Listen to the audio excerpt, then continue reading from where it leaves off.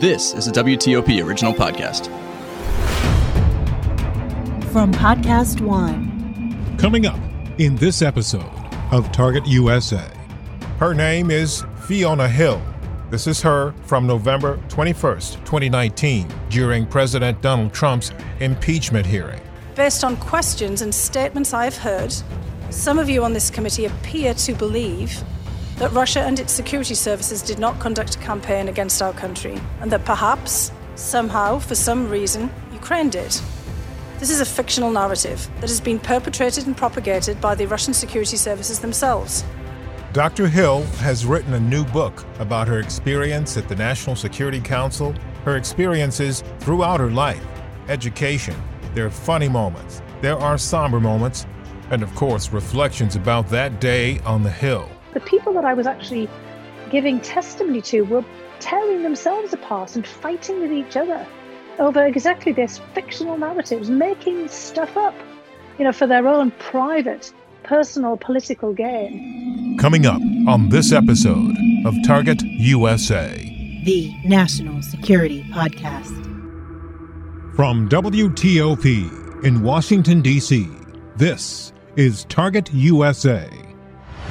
Russia could render huge harm to this country. North Korea's secret missile. Capable of reaching the whole of the United States. Dangerous terrorist. D.C. is repeatedly mentioned as someplace they would like to seek an attack. Cyber criminals. Decryption successful.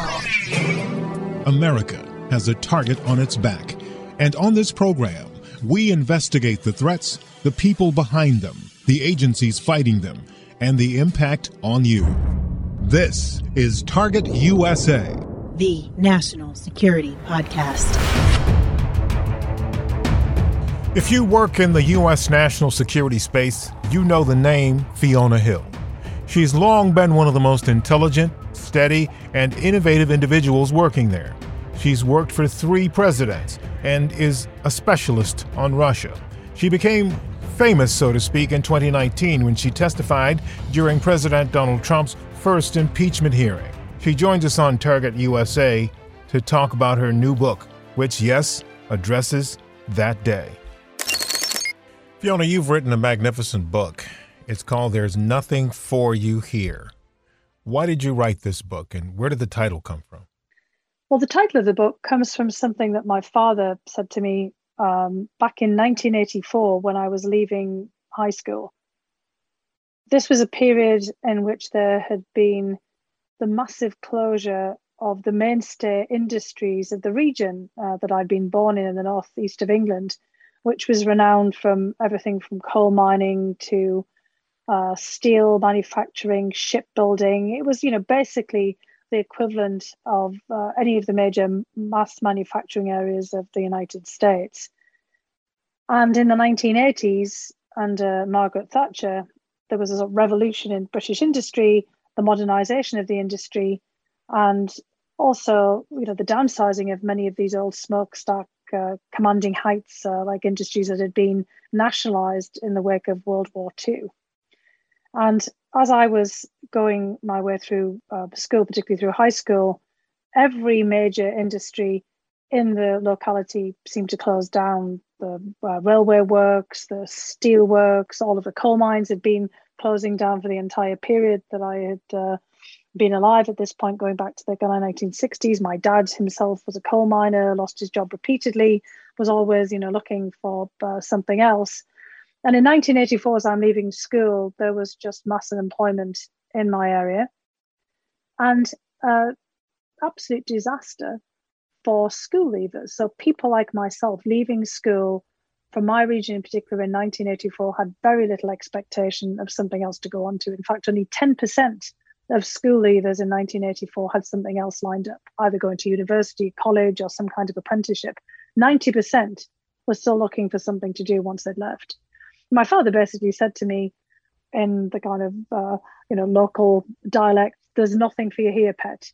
If you want to do something else, if you want to make something of yourself, you've got to go somewhere else." And he said, out of the region in the northeast of England, maybe to London, maybe to Europe, or to the United States, which for him had always been a dream of moving off to the United States, in his view, the land of opportunity.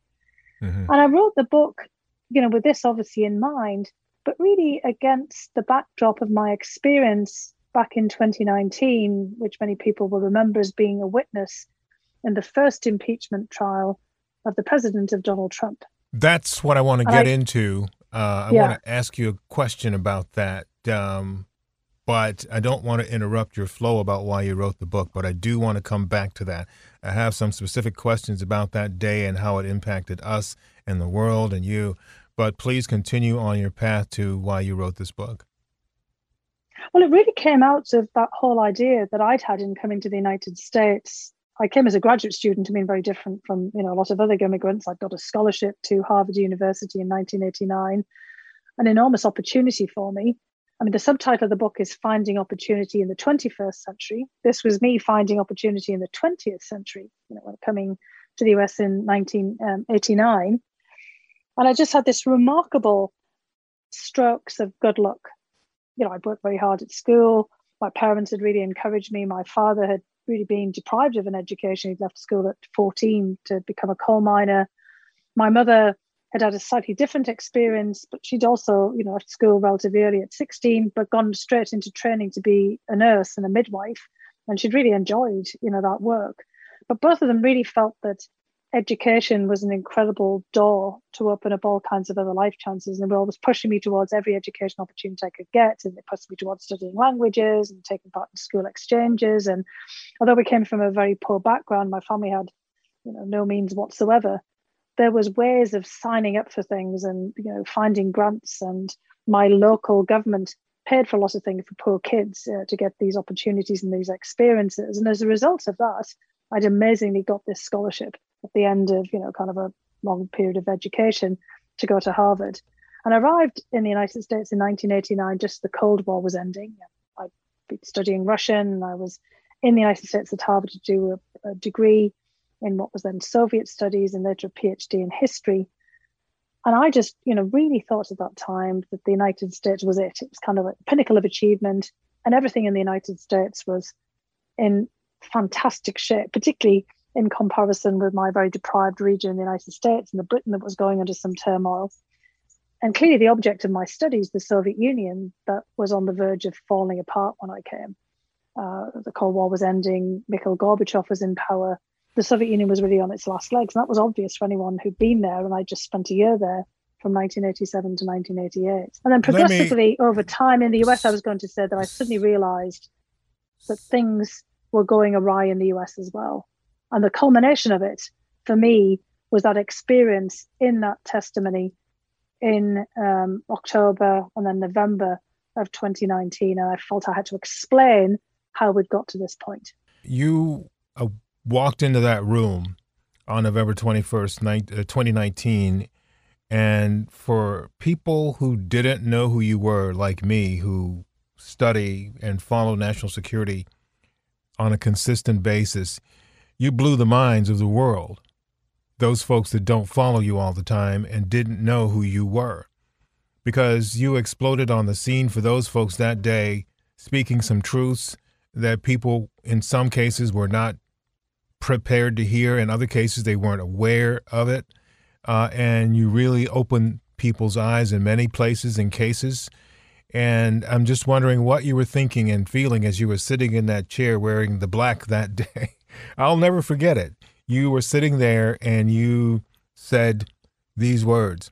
Based on questions and statements I've heard, some of you on this committee appear to believe that Russia and its security services did not conduct a campaign against our country, and that perhaps, somehow, for some reason, Ukraine did.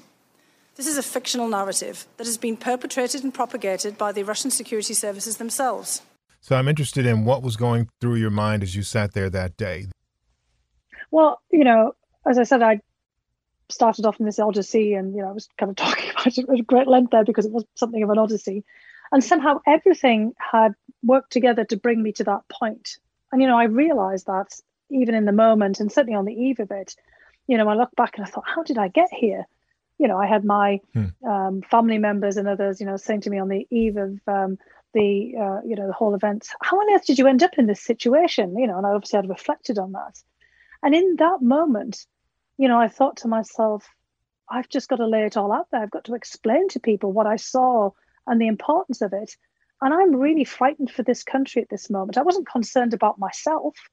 I was really concerned about how we had got to this situation, not just impeaching a president, which obviously is something of a rare event, but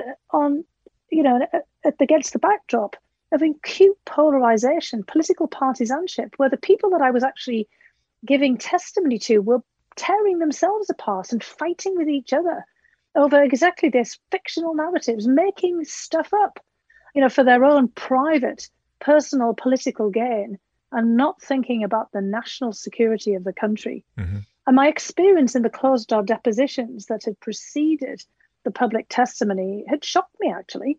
I mean, I really thought that, most members of Congress, I mean, not all of them, we see the spectacle in the kind of like the politics it plays out in the press. And I'd had plenty of exposure to members of Congress to see that some people are always thinking about their own personal positions.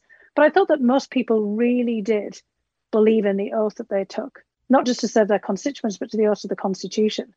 And I was watching all of this and thinking, well, lots of expletives, some other kinds of things as well. Can this really be happening? And, here I am in this spot along with all the other people who'd come forward as fact witnesses. Maybe it was just up to us to lay it all out there. Well, you did. And get people's attention. You did. You did do that. And you did it in such a way that, like I said, you blew people's minds that day because, first of all, the majority of people didn't know who Fiona Hill was. Then there was this woman with this British accent who was an American, a very proud and very successful and productive American that we're, the country is blessed to have you as a citizen, who was there talking about what took place and what was going on and talking about how we needed to deal with ourselves and our own blinders to this situation that had arisen out of the Trump administration. You worked in that administration, and it wasn't a pleasant thing. Can you talk a bit about that? No, it was not. I mean, look, I feel blessed and proud to be an American.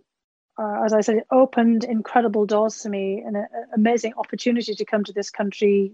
Many generations of my family had been focused on America as the beacon, of democracy, of opportunity, the country that had saved the day twice in the 21st century in great wars that family members had fought in, the First World War and the Second World War. I was so pleased and proud when I became an American citizen. I wanted to have the opportunity to serve the country. I was kind of a policy wonk on Russia. And, I was looking for ways in which I could have adapted that knowledge. In 2016, when the Russians decided to interfere in our election, I'd also previously served in the National Intelligence Council from 2006 to 2009. So I knew a thing or two about what the Russians were up to. In 2016, when they decided to interfere in the election and poured fuel on these partisan flames, I really felt I had to do something. So that opportunity again, when some people approached me to say, would I consider coming in? It was a difficult decision given the politics around everything. But I thought, of course, I've got to do this. I've got to do something. But then when I get inside, this is what's the unpleasant aspect. It's not trying to serve your country, work on a clear mission to try to uphold national security, along with, I have to say, I work with some really fantastic people, irrespective of their political positions, whether they were non-partisan detailees from across the US government or political appointees who were also very much trying to do the right thing to protect the country. It was seeing this privatization of the United States, the privatization of our foreign policy, and frankly, at times, the sheer incompetence and political games that were being played that was really unpleasant. I was deeply disappointed, by some of the actions that I saw taken. And of course, that all comes out in that moment in the testimony. But we really should not have got to that point. And, really, what was that all about? It was about the privatization of national security interests for somebody's personal gain. It wasn't at all about American national security. One of the things that we learned as a result of that situation that played out that day, as we continued to dig into and dive into as the press developments there, is that there was quite a bit of chaos inside the White House, and I kind of experienced a bit of that myself one day when I visited there, invited to come there to see the press secretary in the early days of the administration. And when I got there, I managed to get into the White House and unescorted and, straight to his office. And he had no clue why I was there. Right. So, there was that chaos, but you lived it every day. And so tell us a bit about a day working there. And I don't want to trivialize this. I want to hear your story here, but I just want to hear a little bit more about what it was like on a daily basis in the Trump administration, because you worked for another president, President Obama, and I want to talk about that too. But I'm just trying to get a sense of what it was like working at this administration. Yeah, well, just to be clear, I actually worked for 3 presidents because I went from George W. Bush to President Obama through a kind of transition when I was at the National Intelligence Council. That's true. But this was, different from both of these, let's just say. But I also have to say for, people listening, there were lots of days when it's perfectly ordinary. The drama was not 24/7, but there was plenty of it. And a lot of it was really driven by what was going on television. So one thing, in most of these settings, I'm sure people have seen plenty of this from, TV programs or their own personal experiences. Always TV screens, they're ubiquitous. You work in the media, so you know that people are constantly monitoring, what's happening. But it's more, just kind of keeping up with the flow of events. In this case, often this was prescribing what was going to go and happen on, on our account on work. We would be driven by media things, by what the president was watching on television. And he was much more likely to be motivated by something he saw on TV than he was by something that was being brought to him either by his intelligence or his policy advisors. And so that was the abnormal aspect of this. It was kind of, I kept thinking, and again, trying not to trivialize this, but of course, this is maybe seemed like a pretty trivial analogy here. It was like Mike TV in Charlie and the Chocolate Factory, Willy Wonka's Chocolate Factory, the whole novel by Roald Dahl, where, you remember, if anybody's seen the movie or read the book, yes, Mike TV is only driven by television. And in the end, he ends up being dropped into a television and as a result of, kind of inadvertently, eating a forbidden candy in the chocolate factory, as happens to many other people. I thought about that all the time. I thought, this is crazy. This is like being in the land of Mike TV. And everything that was happening, we were always driven by what somebody was saying, a commentator. People wanted to get President Trump's attention. They were more likely to appear on Fox News than they were to try to, follow the normal procedures and processes of sending in, some kind of memorandum and, having a proper process here. Yeah. I've been sort of trying to get you to talk to me about Chapter 10 without using the word, but I got to, I guess I'm going to have to do it. Either that, one of us is going to have to say it. But what I've been trying to get you to talk about here is your situation there, and something that I've found highly, highly inappropriate, disrespectful for you and for any woman. But Chapter 10 is really important. So that's what I'm trying to get at here. Talk a little bit about that, if you would.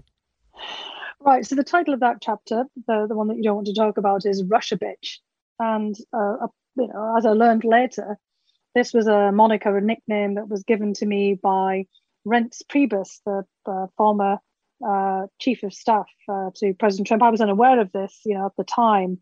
But really, it was unfortunately emblematic of the high levels of misogyny that were rife there. And, it's obviously something that one experiences in other settings as well as a woman, particularly a woman in a field that, used to be more the purview of men or, if any actual, minority who was kind of broken into a field. At this point, I'm in my mid 50s.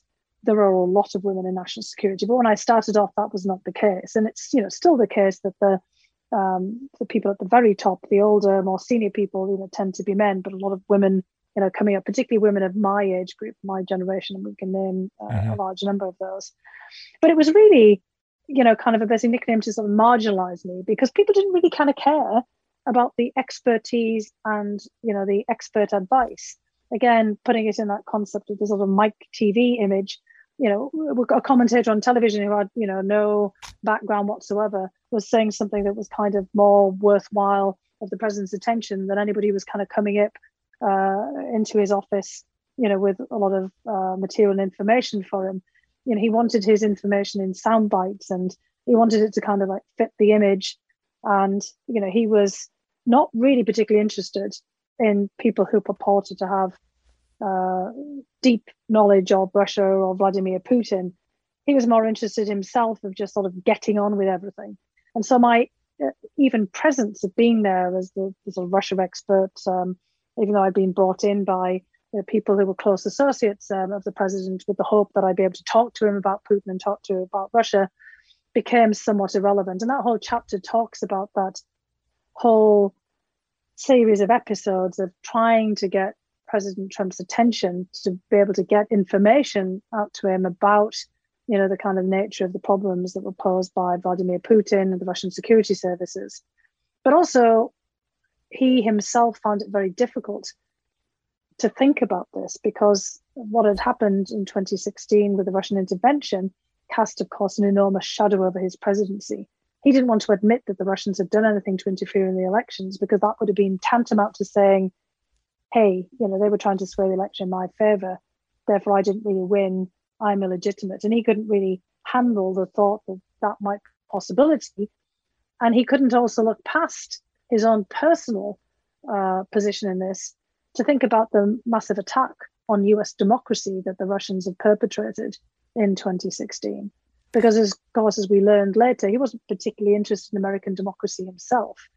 He was himself already thinking about how he could be ensconced in power indefinitely.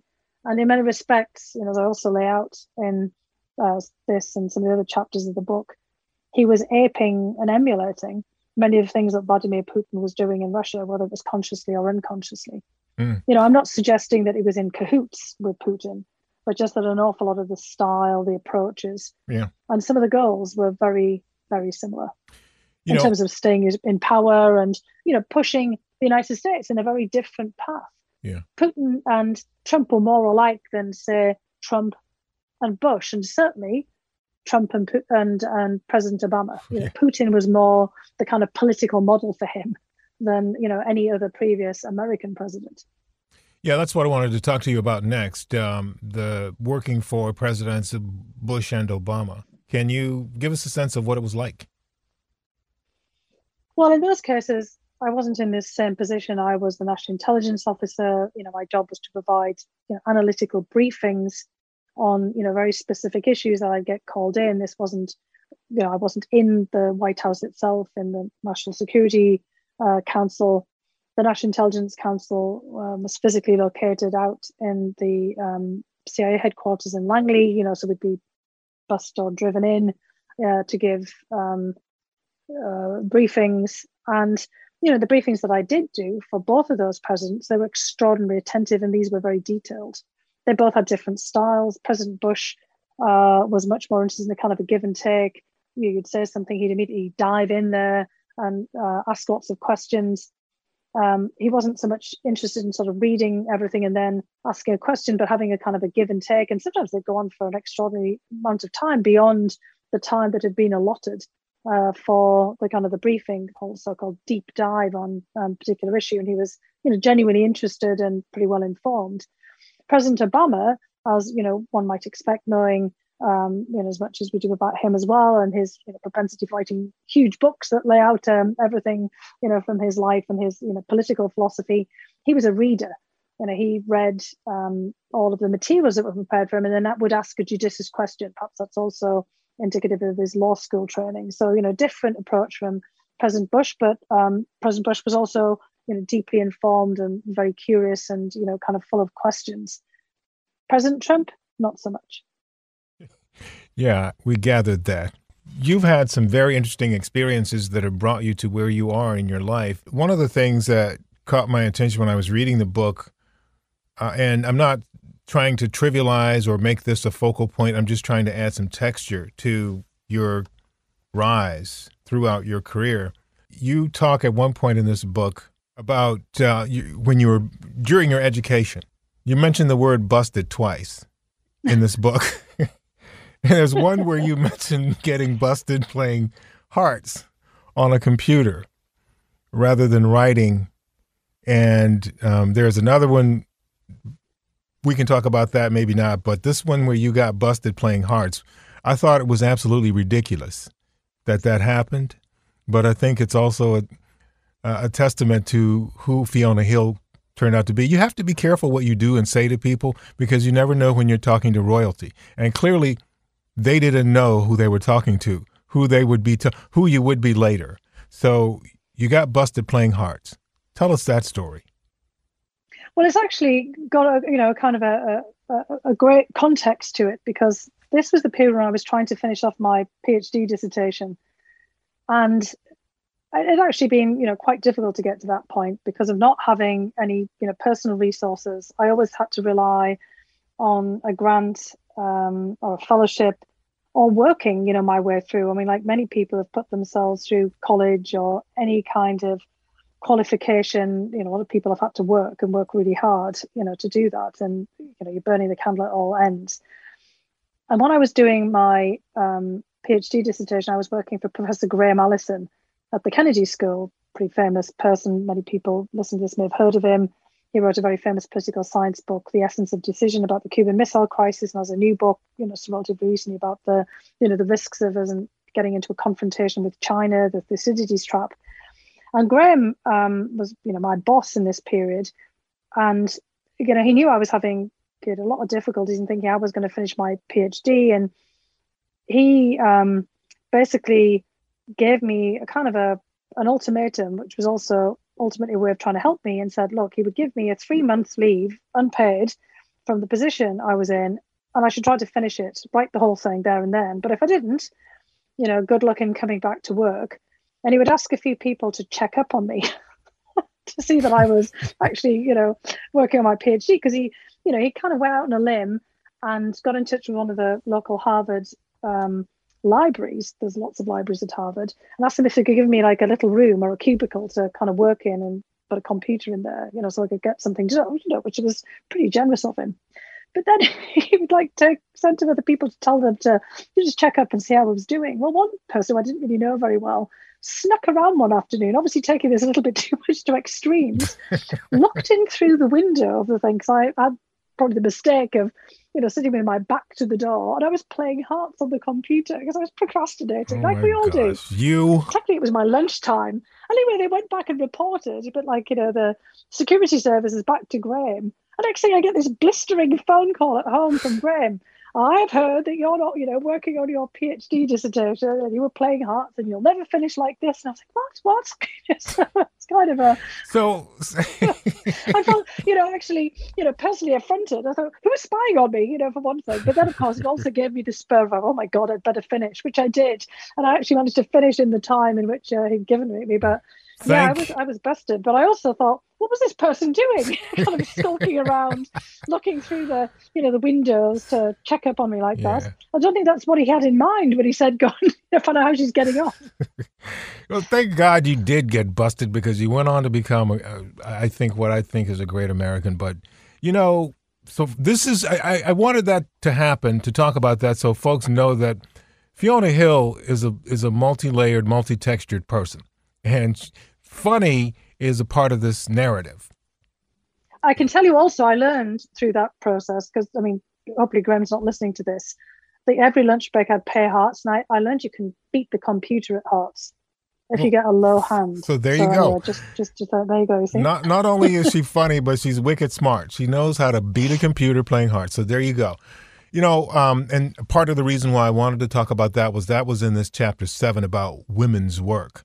And you wrote in the very beginning of that chapter, after a while, I factored in the indignities of being a woman in Russia as a part of the package. Another endurance test, but also a source of illuminating experience. So just unpack a little bit of that experience for us, what you learned from that. Well, in the case of Russia in the 1990s, it became a real change from the Soviet period. I'd first gone to Russia in the late Soviet Union, and there were quotas for women in, high-level positions. There were lots of women in the equivalent of the Russian and Soviet parliament. there've been women in space, women here, women there, women, in very high level positions. Certainly in the 1990s, that just all changed. As soon as the quotas disappeared, and this is obviously probably something that people might think about more broadly, in a way that the ways that we've really changed over time. It was like women had disappeared as if they'd never been there in many of these positions, and instead there became a lot of focus on women as objects. The 1990s was a whole period of massive change. There was a lot of real disregarding of women, and frankly, a lot of people who were in Russia in this time may remember the idea of a sort of a young woman appearing in a hotel or in any professional setting. You were either a prostitute if you were there in a hotel coming through the door, kind of dressed in any kind of suit or dress or anything like this, and in any other meeting you're either the translator or the secretary, or maybe you were there to make tea. There wasn't any kind of expectation you were there in any kind of role. And I lay out in that chapter some of the the things that happened there, and I tried to make some of these humorous, but they were anything but humorous. And there were many, many other episodes that I could have done, but in fact, the editor eventually said, "Okay, we get the point. Let's kind of reduce some of these down." Yeah, because I had some absurd, situations. I told initially a story that ended up on the cutting room floor about myself and my fellow very senior Russian professional, Professor Angela Stent from Georgetown, who's just retired, and who succeeded me as the National Intelligence Officer, and how we'd kind of show up at conferences together to find ourselves pretty much the only women. And, there would be no women's bathroom. We'd be left outside buildings. People would forget about us. We once had to go and pee in a park opposite an official Russian building because there was no women's bathroom and they wouldn't let us in. And we literally were told to go over and, find the public toilet in the park, which was locked. We were chased by a pack of dogs, and, we were basically saying to ourselves, this is ridiculous.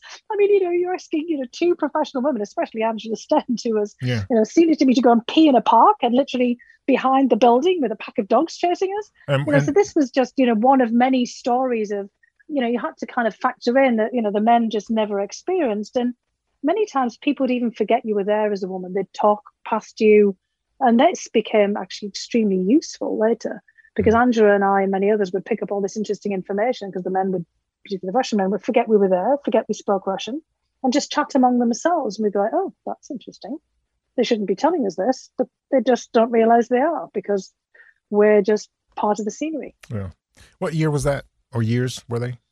Oh, this was in the 1990s. And I mean, I think, in the 2000s, things somewhat started to change. There's all the very, kind of well-regarded professional women, particularly in the financial sector. Yeah. The central bank, woman is a head, but the head of the central bank is a woman, for example. Yeah. It's about the strange weird formulation there. But, things I would say that, for many of them, with the sexism and some of the misogyny hasn't really gone away, but there are more professional women now over time, just as, things have evolved and changed here too. Yeah.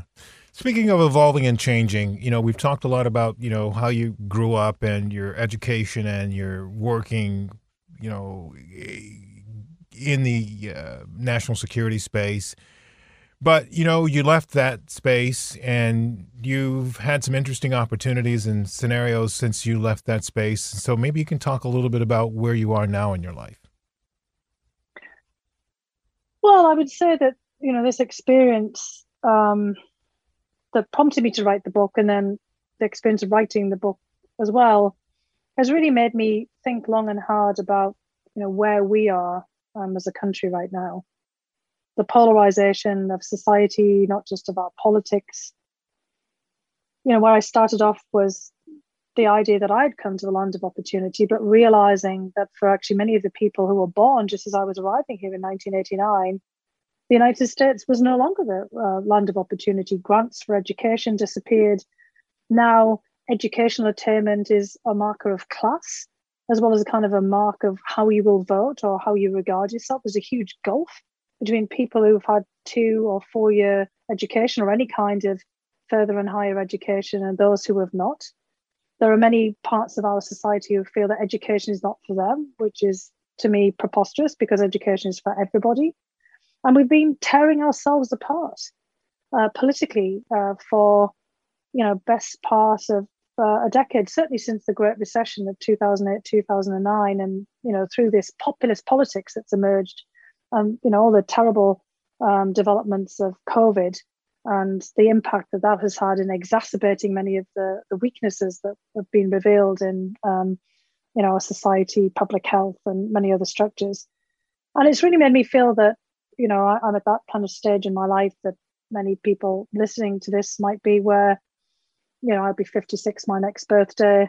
Maybe it's time to do something different and to try to sort of step up and try to do something about all of this. I mean, I realized from my own life and, from the process of writing this book, we've all got individual agency. And people have been very much fixated on who's in the White House and whether that's really going to sort of change things. But there's an awful lot that all of us can do at the local and community level to change things and to try to create opportunity for others and to try to help out in ways in which we can ameliorate the situation that we're in. And I mean, I really do firmly believe now that the way that we'll change politics will not be at the top or just at the top, but it's going to be from all of us mobilizing and kind of thinking about the America that we want to live in, starting at our own community. And, local radio, local media plays an enormous role in this as well, JJ. I mean, the kinds of things that you do, with your podcasts, the information that WTOP, gets out there for, our broader community. This is where it all begins. I think this death of local newspapers, of local media, because of the influence of the internet and advertising and lack of revenues, has really had a very negative impact on our societal cohesion. And so, I'm thinking now, as I know many other people are, about their futures, about doing things differently. Lots of people have dropped out of the workforce or the jobs that they did before the pandemic and are all kind of thinking about, well, what can I do now? And that's really kind of the phase that I'm in. And I'm hoping that, as a course of starting off a series of discussions about some of the points that I raise in this book, that I and others, can find a way of doing something concrete to try to address this situation. I'm not naive enough to think that, wow, well, if we all kind of pull together, we can fix this overnight.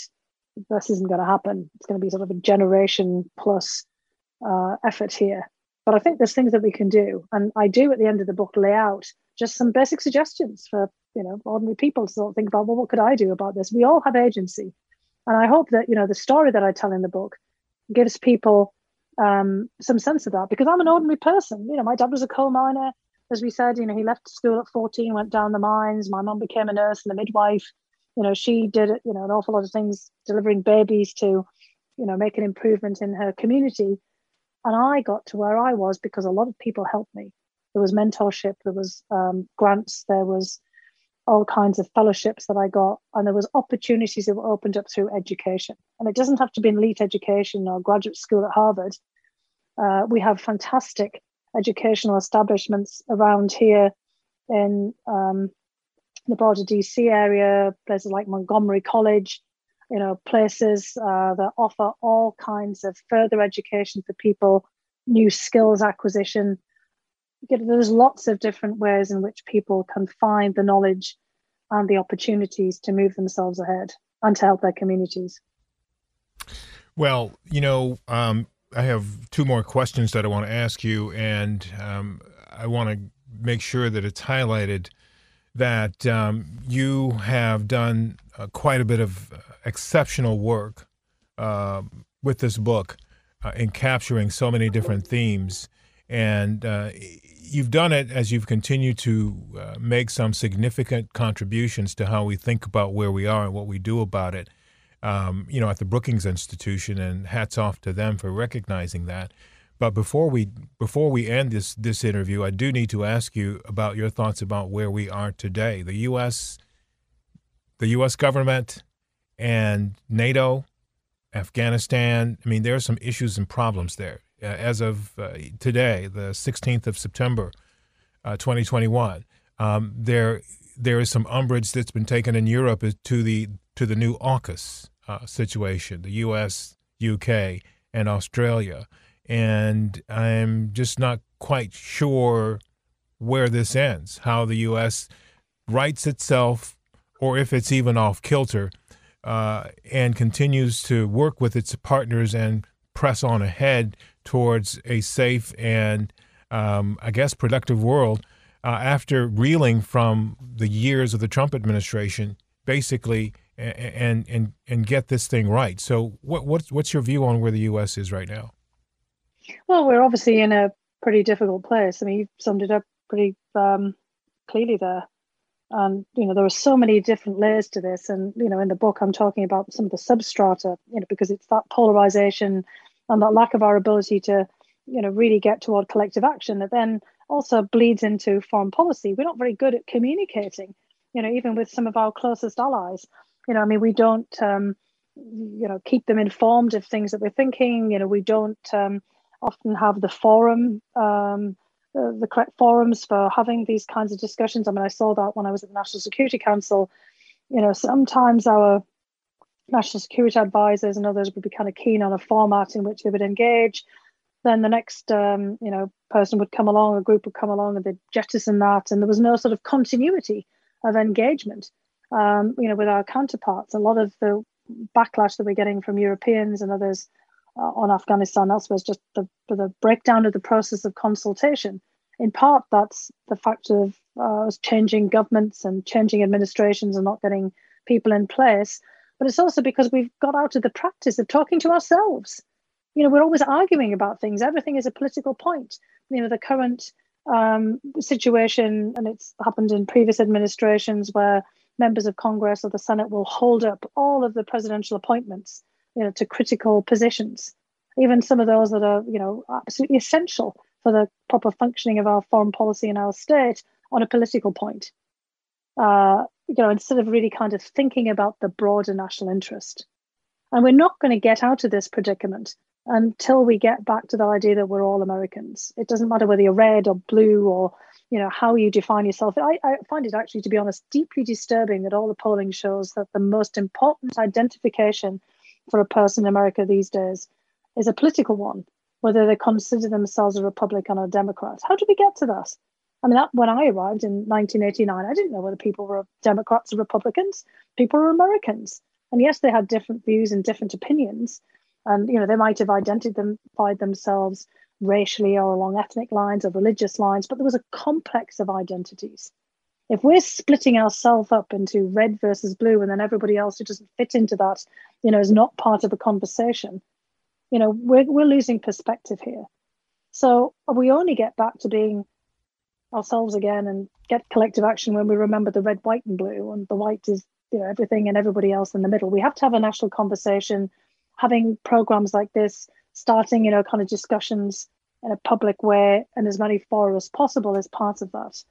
But we also have to address some of the real fundamental issues, many of which I lay out in the book. And as you pointed out, a lot of this is reflecting work that's going on at the level of my colleagues at the Brookings Institution. We're looking at all of the kind of political, social, and economic issues that are the most contentious and most difficult in the United States today, as well as other universities and think tanks and elsewhere. We've got a big job here to address all of that, but we have to do it all together. There's not one thing that's going to fix things, but certainly having a dialogue where we all remember that we're part of the same fabric of the same country and the same society is going to be pretty essential. I would just sort of say to people, you've got to put this red, white, and blue stuff away here and remember that you're American. Why are you here? I mean, I chose to come here. I've been so grateful every time that of this opportunity to come to the United States to be an American citizen. People need to remember that they're Americans and that we're brought together by that fact. This is, a shared polity, and we need to fix it together because, if we're tearing it apart, we're just going to be tearing ourselves apart as well. Well, Fiona, my final question, true to form, you are so intuitive, you've answered it. But I'm going to give you the opportunity to do it another way if you want to. If you don't, we're good with this. But you write in your book, in the prologue, I cover a lot of ground in this book and a great many interrelated topics. But there's one message that I hope to convey more forcefully than any other. So would you tell us what that message is? Well, in part, it's the idea of the book of opportunity. Because we have an opportunity crisis here in the United States. And many of the people who divide themselves up politically They do so because they feel that they are denied an opportunity to be themselves, an opportunity for a job, an opportunity for an education, or an opportunity to put forward their opinion.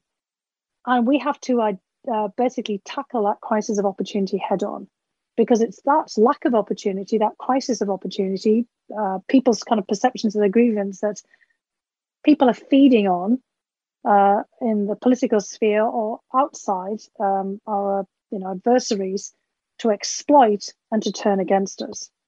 So the whole point is that opportunity comes from all kinds of different sources that I lay out in the book, and we can all do something to tackle that crisis. I was very struck when President Biden had his inaugural speech. I didn't expect this, and I was already very close to finishing the first drafts of the book, that he talked about the universal values that people hold the highest in the United States. And the number one of that was opportunity. So, I'm obviously not the only person who's noticing this. We have a massive opportunity crisis. We have to address this, and we can all address it together. And as I said, at the end of the book, I've got a few just, very basic ideas that people could take away with themselves and think, I could do that. Some of my opportunities come from just people telling me, hey, there's this scholarship you could apply for. Or I had an opportunity to, do something new, but I didn't have a suit. I have, a professor at Harvard, Dorothy Zinberg, went out and bought me a suit. You can, give people an opportunity in all kinds of different ways. And that's really the message that I wanted people to take away from the book. But we can all do it together. And we have the opportunity to fix this together. Well, that's brilliant. You've done it in this book. If only people will listen. But, I'm thinking that there will be more opportunities for them to see you in government service or just see you in general. You may not appear in government service, who knows? But what I do know, folks, is you should keep your eyes out for Fiona Hill, because she's got a lot to do, a lot to offer, and a lot of energy, clearly. So I'm thankful to you, Fiona, for doing this. Thank you for writing the book. Thank you for including us in the process. And thank you for today. Thanks so much, JJ. It's really been a great pleasure talking to you today. Thanks so much. That's it for this episode. Coming up in our next episode, a special event. COVID vaccines, a secret disinformation campaign. They wanted me to share wrong information about Pfizer. It started online, but flyers ended up on doorsteps. It said it causes sterility. Traced back to Russian intelligence. Russian agents working on U.S. soil. Millions of Americans gobbled it up. A nightmare for U.S. healthcare officials. Time-consuming and exhausting. I'm J.J. Green. Join me for the COVID Conspiracy Crossover event, a joint presentation of the Target USA podcast and the Colors podcast, featuring the National Football League Players Association, Dr. Anthony Fauci, former FBI and CIA personnel, social media influencers, COVID Conspiracy. We connect the dots between foreign disinformation campaigns and Americans' refusal to get COVID-19 vaccines. If you have any questions or comments about Target USA, send me an email. You can reach me at jgreen@wtop.com. That's the letter J, the color green, one word, at whiskeytangooscarpapa.com. jgreen@wtop.com. Also, please subscribe to our podcast. And we'd like as well if you'd follow us on Twitter. We're at TUSA Podcast. That's at Tango Uniform Sierra Alpha Podcast. Also, if you want more national security information, you can sign up for my newsletter. It's called Inside the Skiff, and you can sign up at WTOP.com/email. I'm JJ Green, and this is Target USA, the National Security Podcast. Hey guys, Jay Cutler. Started a new podcast called Uncut with Jay Cutler. Most of you know me from the NFL, some of you have seen me on Instagram, and some of you know me from the reality TV world. Each week I'm taking you along with me as we discuss football, trending topics, and whatever's going on in my life each week.